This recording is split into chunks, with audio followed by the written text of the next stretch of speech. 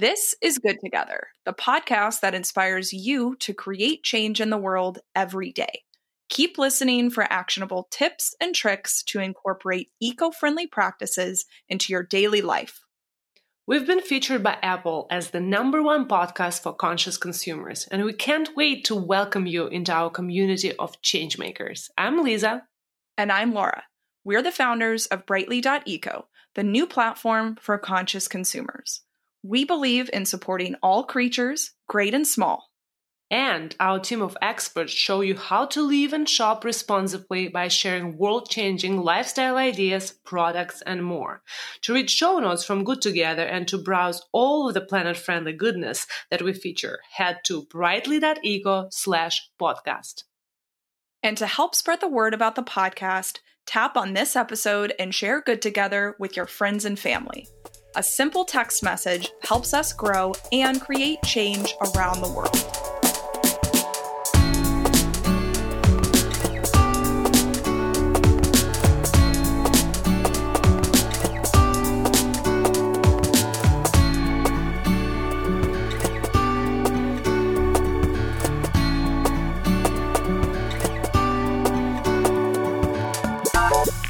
Time and time again, you texted, emailed, and DM'd us for our take on a planet-friendly way to purchase our tried and tested Brightly favorites. Because while the world of conscious consumerism is exploding, making mindful, planet-friendly purchases can still be a challenge. That's where the Brightly shop comes in. To reduce some of the eco-overwhelm, every product we sell has been handpicked and vetted by the Brightly team. You won't find anything in the shop that has less than 5 stars. We've gone through hundreds of eco products to discover new and emerging brands that solve sustainability problems for you every day. We even designed our own products like beeswax wraps to keep things fun and to help you live brightly. So how do we help you shop sustainably?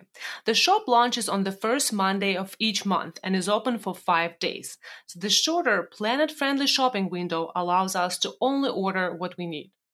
After the shop closes, we pack and ship out products in bulk. This low-impact supply chain reduces waste and keeps the planet happy. Brightly is also climate neutral certified. Because we are committed to climate action, we have set our entire carbon footprint from operations to shipping. We believe in the power of collective change, and we are so glad you're joining us on this journey. Go to shop.brightly.eco to see what's in store. Use code GOODTOGETHER at checkout to receive 2 free hand-blown, ethically made wine glasses with any purchase. Simply add the wine glasses to your cart and apply the code at checkout. Scientists say that climate change is already affecting every region across the world, and animals are actually responding quicker than humans in some cases.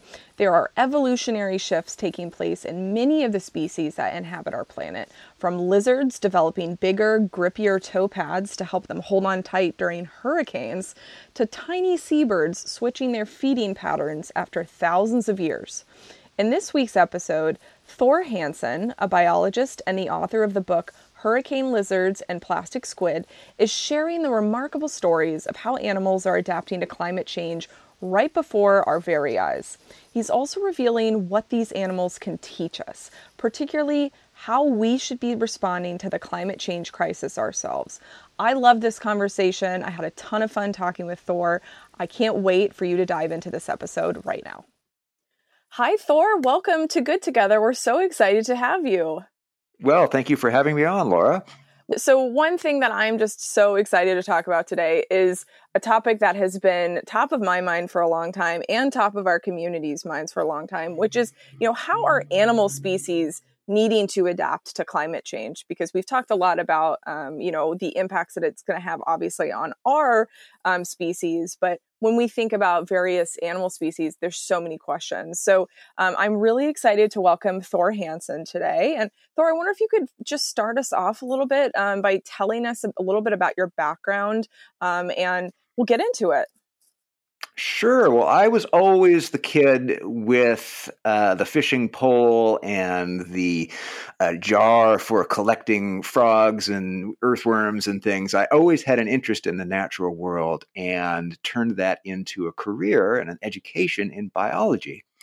And I also had, a growing concern, as many of us have, over the impacts that we're having on the natural world. So I steered myself towards the conservation biology field, which uses biological research in ways that we can feed back into our conservation efforts, not just how nature works, but what we can do to protect nature.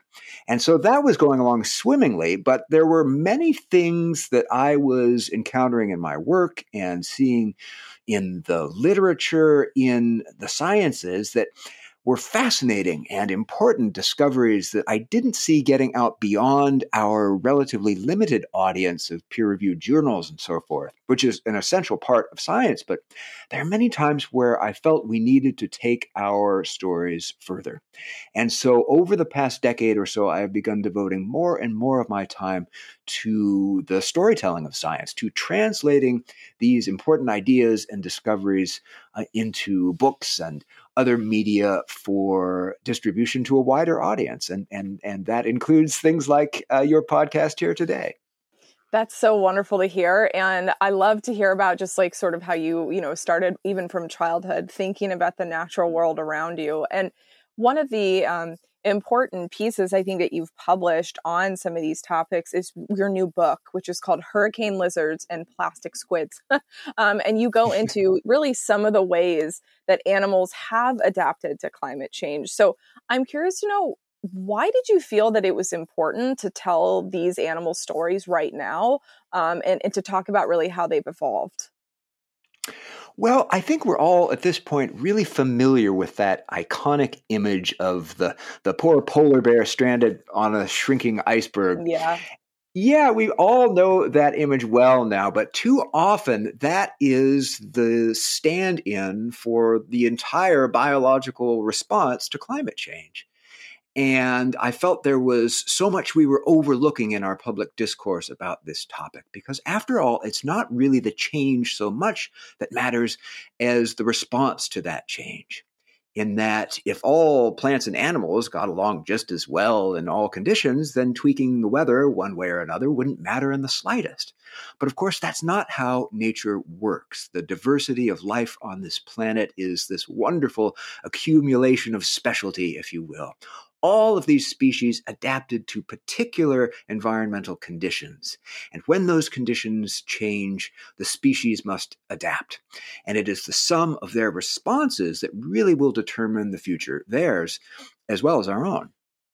I totally agree. And, you're completely right on the ball with the polar bear analogy, right? That is what we have all kind of internalized as the ultimate example of a species having to adapt. But if you just look around, I mean, I think a great example, and we'll get into more specifics, but I think a lot about coyotes in urban areas. And I live in Seattle, but I'm from Texas originally, and I've dealt with coyotes pretty much, or, those types of animals pretty much wherever I've lived. And it's so sad because you see, neighbors upset because the coyotes are getting into, their pets, but you also feel bad for the animals that are being pushed out of their habitat. And so I just think like, that's just one example of an animal being disrupted by a human behavior, right? And I think we can all agree that climate change is being caused to some degree by humans. So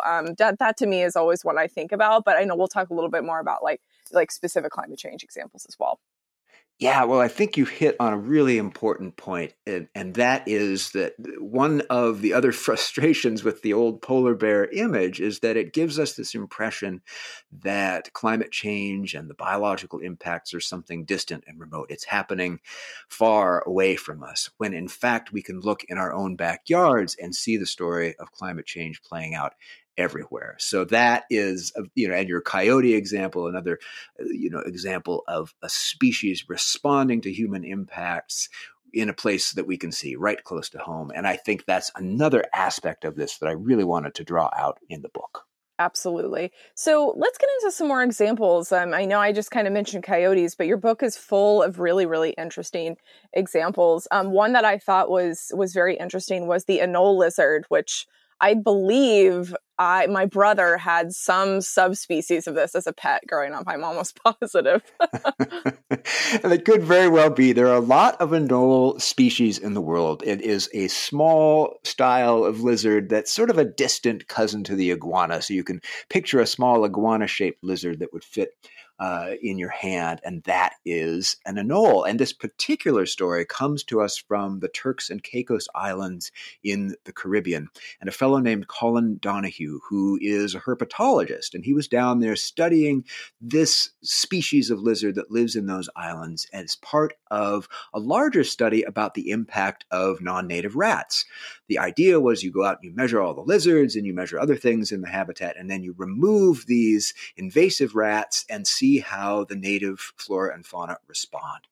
So he had finished up his field work with his team, and they'd all gone home, and then 2 hurricanes struck those islands back to back with winds that exceeded 175 miles per hour and really devastated the habitat and, of course, the human community, the natural community. Everyone was reeling from the effects of these hurricanes. And it's not surprising that the Rat Project was put on an indefinite hold.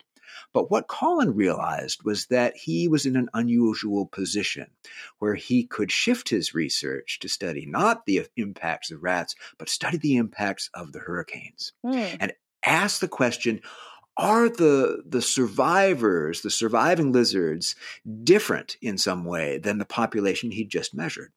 So he went back, and he found himself in a sort of scientific deja vu, repeating the exact same experiment he had just conducted 6 weeks earlier. And when he ran the numbers, he found that, in fact, the lizards were different.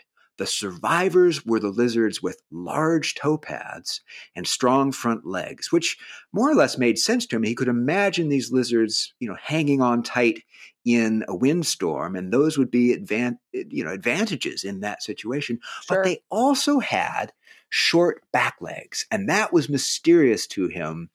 And he needed to conduct a little experiment to figure out what was going on. But luckily, he was a very creative scientist, and he had thought ahead and brought a leaf blower with him to the island. Yeah, and he brought this leaf blower because he wanted to see what lizards did in hurricane force winds.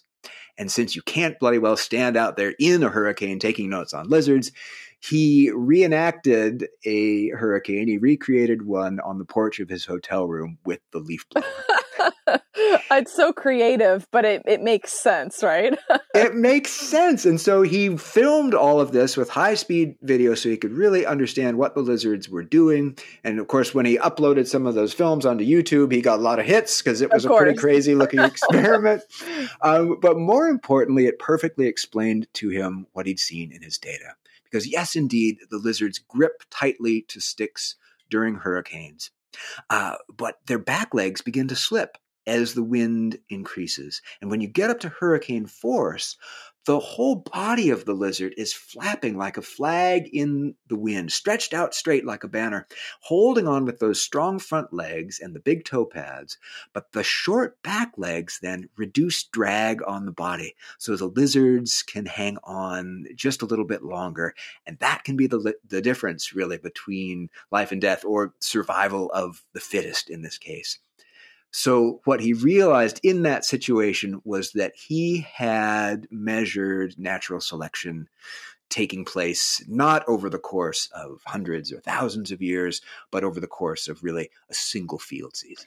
It's so fascinating. And then, of course, he captured it for YouTube, which is very, culturally appropriate right now. Absolutely. That he did it. And maybe one day we'll read about that. We'll think about that from that perspective. But I think it's really interesting that he had the foresight to make these connections, right? I think some people might observe those shorter back legs and think, well, this is strange, and kind of move on. But I love that in the story that he really had the thought to think about, well, this is probably related to climate change. Let me start to experiment and hypothesize. I think another good way to think about changes in animal populations is to go directly to people that interact with them on more of a daily basis. And so fishermen, of course, that being their entire job, are oftentimes great resources for information about the variants in species, whether we're talking about fish or other aquatic life. And so another animal that you mentioned in the book is called the Humboldt squid. So I wonder if you could tell us a little bit about what's going on with the squid and sort of like how the fishermen were, kind of worried, and they are worried about what's going on. Sure. Well, you've really hit it on the head in that people who make a living off the land or who spend a lot of time in nature, whether they are fishing or whether they are hunting or whether they are biologists, gardeners, anyone who's outdoors a lot is seeing the impacts of climate change. And these fishermen who notice this trend are in Mexico. And they have traditionally fished for these jumbo squid, the Humboldt squid, in the Gulf of California. And the squid disappeared from many of the fishing grounds there after a series of marine heat waves swept through the region. And everyone assumed that the squid had simply departed. As so many species are doing, they were dispersing to other areas looking for the conditions they're used to. But it wasn't until some scientists went out and did some surveys that they realized that something else even more remarkable had happened, and that is the squid were still there. But they were so different in how they were living and even in the shapes and the sizes of their bodies that people hadn't realized they were there at all. So in this situation, what the Humboldt squid were demonstrating was what biologists call plasticity. They had the ability already built into their genetic makeup, unlike those anole lizards we were talking about, which are actively evolving and their population is trending in a certain direction toward those larger toe pads over time and so forth. These squid had natural abilities already built into their system in that when that water started to heat up, something triggered the young squid, either at the stage of the egg or even at the very smallest stages, to adopt a different lifestyle. And the same genes were expressed in different ways, so leading to a different strategy. They, rather than grow to 4, 5, 6 feet in length, they grow to a fraction of that size. And they matured in half the time, and they lived half as long, and they ate different things. So that these small squid, that a few were being caught, were being thrown back as juveniles or a different species. But in fact, those were the Humboldt squid in a new form. They had responded not by departing, but by taking on a totally different life strategy. When you think about reducing your carbon footprint, your mind probably goes to reducing the amount of meat you eat or conserving energy in your home. While both of those can make an impact, another method that doesn't get nearly enough attention is greening your finances. A 2020 report found that 35 of the world's biggest banks have given $3.8 trillion to fossil fuel companies since 2016. If your bank doesn't have the same values as you do, there's no better time than now to make the switch to Aspiration. Aspiration is an online banking alternative that offers socially conscious and sustainable ways to spend and save so you can make money while making the world a better place. And unlike the big banks, Aspiration doesn't use your deposits to fund oil pipelines or exploration. We love that Aspiration is a B Corp and 1% for the Planet member. They also give you the option to plant a tree with every single purchase. With Aspiration Plus, you can earn $200 when you spend $1,000 in the first 60 days of the account opening. You also get 10% cash back when shopping with Aspiration's conscious coalition partners, such as Brightly. Ready to make the switch to Aspiration? Head to aspiration.com/brightly. That's aspiration.com/brightly to learn more about socially conscious finance and sign up for a new cash management account. Aspiration Financial LLC member SIPC. Aspiration is not a bank and is not affiliated with Brightly. Finding stylish footwear that's also sustainable isn't easy. Trust me, I've tried. But thanks to Vionics Beach line, I've officially found a pair of sneakers I never want to take off. Vionic Beach is great for conscious consumers as the shoes feature an eco-friendly outsole, 80% of which is rubber and 20% of which is made from a soybean-based compound. These shoes also feature a canvas fabric made with natural materials, and they're completely vegan certified, so you can rest assured that no animals were harmed in the making of the shoes. Something I also love about these shoes is the fact that they are completely washable. I love going on long walks and hikes around San Francisco where I live, so my shoes are bound to get dirty after a while. It's great knowing that once it's time to give them a good clean, I can toss them into the washing machine and it's completely effortless, and they always come out looking and feeling brand new.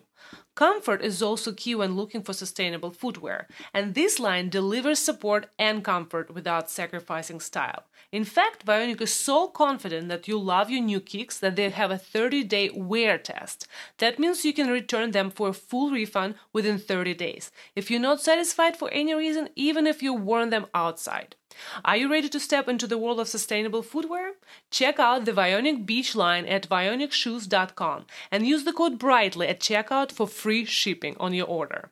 That's vionicshoes.com and the code BRIGHTLY for free shipping on your new pair of eco-friendly shoes. Wow. I mean, I think it's just one example of something that we're seeing happen all over the world. But from my perspective, I think just the visualization of something shrinking in size due to stress, I feel like I'll make a bad joke here, but I feel like we do that all the time every day, right? When we get stressed out, we kind of shrink a little bit. No, but I think just thinking through how awful that is, to actually see a species go through that on a permanent basis, and just the impact that warmer water temperatures are having is just so outsized and large, and there's so many different sort of butterfly effects happening there. But to see this one in a very visceral visual way, when you look at photos of the squid side by side, it's fascinating. So and of course we're always, I think, thinking about the aquatic life. That's something that comes up, I think, very frequently when we talk about climate change and rising sea temperatures. So I loved this story as well. Yeah, it is fascinating, and fascinating to see that it can happen so quickly. I think as biologists looking out into the world and seeing so many species struggling to adapt to this rapid change, in some way we all wish that species had as much of this plasticity as the Humboldt squid, because it allows a rapid response, right? And those squid are still there in similar, or in some cases even greater numbers in that habitat, because they have this ability to roll with the punches, so to speak, and quickly adapt to warmer water. Absolutely. Another story I wanted us to get into. I personally love birds, and I was fascinated to hear about the story of a bird I hadn't heard about called a dovekie. And these are tiny seabirds in the Arctic. And, in your book, you describe how they have switched up their feeding patterns to adapt to their changing environment. So they've been, having to actually go to a completely new food source nearby after they've been eating the same thing for thousands of years. And in addition to being a bird fan, the other reason why I like this story is because this is something I've asked myself frequently when I read about extinction of species, or, species kind of going away because their food source goes away. I'm very close to orca populations here in the Seattle area and Puget Sound, and one of the native orca populations is declining because salmon populations have declined. And one of the questions my husband always asks me is like, well, why don't they eat something else, right? Like, I feel like there's a lot of other food sources out there. So would love to hear a little bit more about, I guess, answering that question and sort of how dovekies have actually decided to go on and do that. It's a marvelous example. It really is. If you think back again to that polar bear image, and if you could look past the bear to the edge of the ice, you might catch a glimpse of a dovekie, because that is their favorite habitat. The edge of the pack ice up in the Arctic, which is rich in the krill, the little plankton species upon which they feed. And that habit has made them vulnerable to climate change, in that as the ice gets farther and farther from the islands where dovekies breed, they have farther and farther to fly to gather food to feed to their chicks. So it's that period of nesting that makes them so vulnerable to climate change. And biologists had long predicted that they would be an early casualty because ultimately, as the ice got too far, the birds would not be able to gather enough food to feed their chicks. You would see the population collapse. Until this theory fell apart when some scientists, led by a wonderful French scientist named David Gremillet and others, they went up into the Russian Arctic to a place called the Franz Josef Land Archipelago, which is in the high Arctic, these marvelous wilderness islands up there where dovekies breed. And they attached their little transmitters to some dovekies and let them go again to see what was happening. And they had these predictions that the dovekies would have to fly. They'd done the math. They were going to have to fly an hour to get to the edge of the pack ice. So when they got their first batch of data back, they were astounded to see that the dovekies had been in the air for less than 4 minutes. Wow. And suddenly they had to come up with a whole new theory, a whole new research project, because their expectations had been so upended. And what they realized was that the dovekies had indeed pivoted from their ancient habit of feeding along the edge of the pack ice to a new feeding opportunity that had been created by climate change, in that the glaciers on the islands were, of course, melting. And as that meltwater poured down the valleys and out into the fjords, it left this, you can see it, this milky blue meltwater rushing out of the fjord and then slamming into the dark currents of the Arctic Ocean. And these researchers realized, they knew that when you have two different kinds of water like that coming together, it creates this curtain underwater where they slowly mix together. But for things like plankton, swimming from one kind of water into another that's so different is like driving into a brick wall. And they are stunned. They are, in some cases, killed by that transition. So the dovekies had recognized this. They had discovered this food source that was right on the doorstep of their breeding colony. And they were all out there plucking plankton off of that underwater curtain. And in fact, their population, at least in that breeding location, was thriving. Well, and that's just a great example of a species that can adapt, right? That has, I guess the intelligence and also the just ability to adapt, because sometimes it's not even possible. So I've already kind of given an example of declining orca populations sort of in my backyard, as it were. But I'm curious to know, do you think we're going to keep seeing more of these adaptations and within species, or, what happens when these, wildlife species can't adapt quickly enough? Well, the answer, of course, is yes and no. And I think your orca example is a very good one because it illustrates one of the major trends that we see from all of these climate change biology studies. And that is, in this time of rapid change, the species that are generalists, that are flexible in their habits and can roll with the punches, they have a great advantage over species that are specialists and that only do one thing. They might do that one thing very, very well, like the orcas that you're referring to, these populations that have specialized on eating not just one kind of fish, salmon, but one species of one kind of fish, a particular kind of salmon, the Chinook, that are so rich in fats and so large and so forth. Great idea to specialize on those in a stable period of time when there are plenty of salmon around. But now that we see rapid change from the impacts of human fishing and habitat loss and so forth, compounded by climate change, and those salmon are scarce, the orca that have specialized are in trouble. And so we see this pattern then playing out all over the place, where the creatures that we worry about most are the ones that have specialized. They may be pollinators that really visit only one or two kinds of plants and have established tight bonds with those plants. Well, what happens when the plants start blooming at different times of year due to the changes in the climate? These sorts of systems and relationships that are specialized are more at risk. And that's one of the important take-home messages from climate change biology. It doesn't make scientists worry less about this crisis, but it can help them to worry smart. It can help them to identify the creatures and plants that are most at risk so we can allocate scarce resources in terms of policy and conservation effort to the species and systems that need our help the most.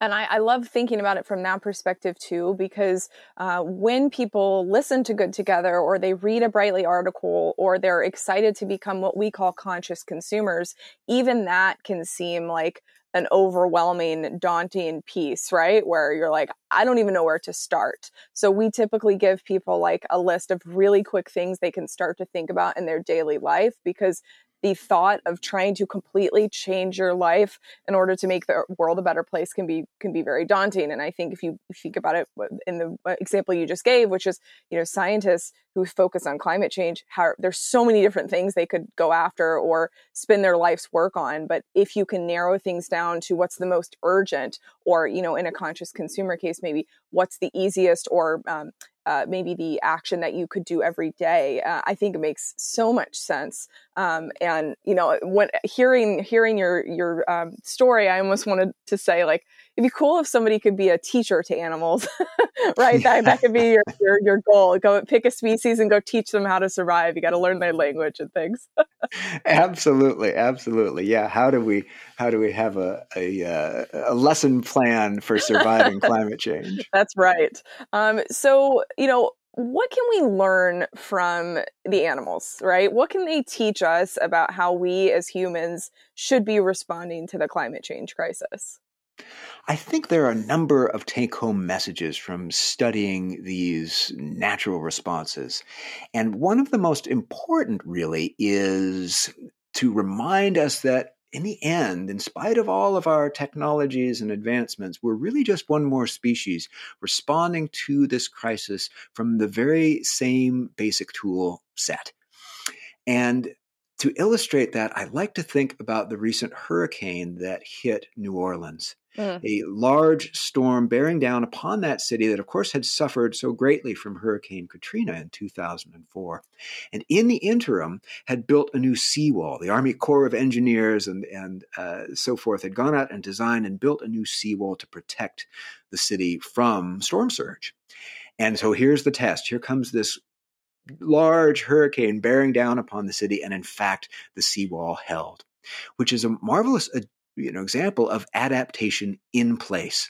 What a species can do to stay where they are and adapt to new conditions. Well, we demonstrated that very well, and you see that same thing in nature. Look at the dovekies that switched to a new food source. Look at the squid that adapted their whole body shape to stay where they were. That's one of the major things that animals and plants do, right? But another major response that we see in nature is movement. Between 25 and 85% of all the creatures on the planet are now adjusting their ranges, spreading out across seascapes and landscapes, looking for the conditions that they're used to. They're moving in response to climate change. And what's interesting about the New Orleans example is that, yes, the seawall held, but it was protecting an urban population that remains 20% smaller than it was in 2004. Because after Hurricane Katrina, tens of thousands of residents of New Orleans departed that city. They decided that habitat was no longer suitable for them, and they never came back. And so you see in that New Orleans example, these two major themes from nature playing out in human populations as well. And I think that is a fascinating thing to keep in mind as we gauge and calibrate and execute our own response. Absolutely. And so to kind of wrap things up, we always like to end on a note of action for our audience so that they can leave not only feeling, educated and inspired, but also, excited to take some action and do some positive things for the planet. And so you talk a lot about taking small steps as individuals to fight climate change, which of course is something we're all about at Brightly and Good Together. So how do these small actions help create change? And what are some things you'd recommend our listeners do to better help the planet? Sure, you will hear again and again from naysayers that taking action personally for something as huge as climate change is, it's trivial, it's immaterial, it can't make a difference. But that is wrong, and not just a little bit wrong. It is the opposite of the truth. Yep. In fact, it is the small actions that we all take that will accumulate and lead to the change that we need. I believe that firmly, and we see the same thing in nature. We see how the responses of individual creatures and species determine the fates of populations, of communities, of ecosystems, and we see the same thing in our own population.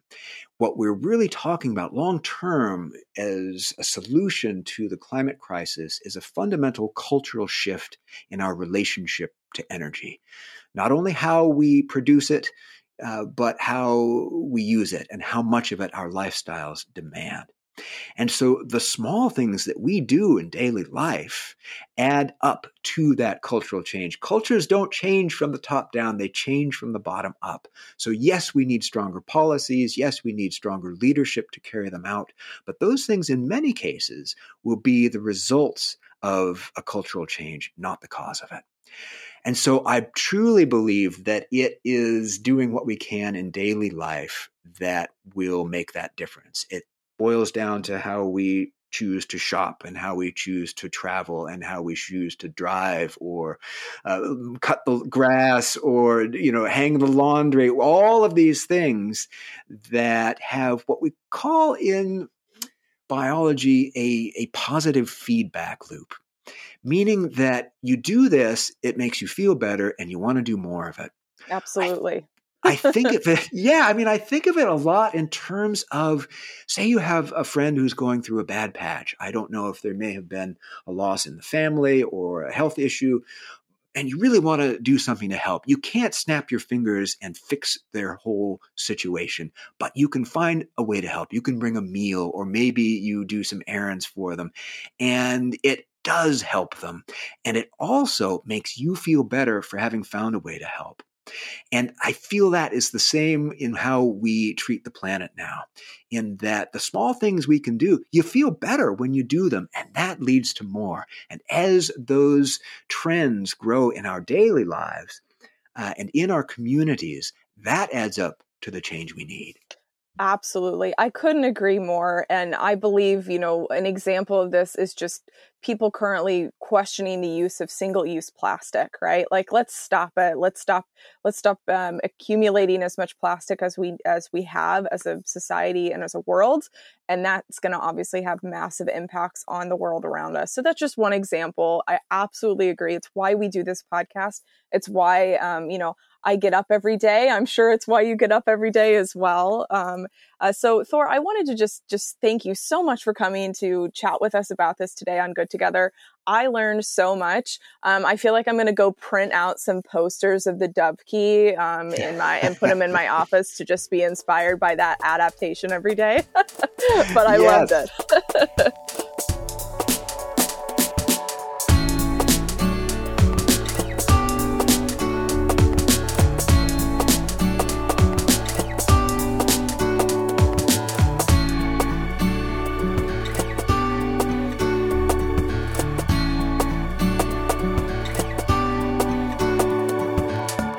Thanks for joining us on another episode of Good Together. As always, you can get show notes and explore lots more content related to all things eco-friendly living by checking out brightly.eco/podcast. And don't forget to join in on the conversation that's happening on our Facebook group. Simply search Good Together Ethical Shopping and it'll come up. You can also leave us a question through voicemail. The link is on brightly.eco/podcast. If you're into social media, give us a follow on Instagram, Facebook, and all of the channels. Our username is brightly.eco. Finally, we want to leave you with a reminder. Every day is a chance for you to create change, and you're already covered for today since you joined us here on the podcast. Stay kind and live brightly.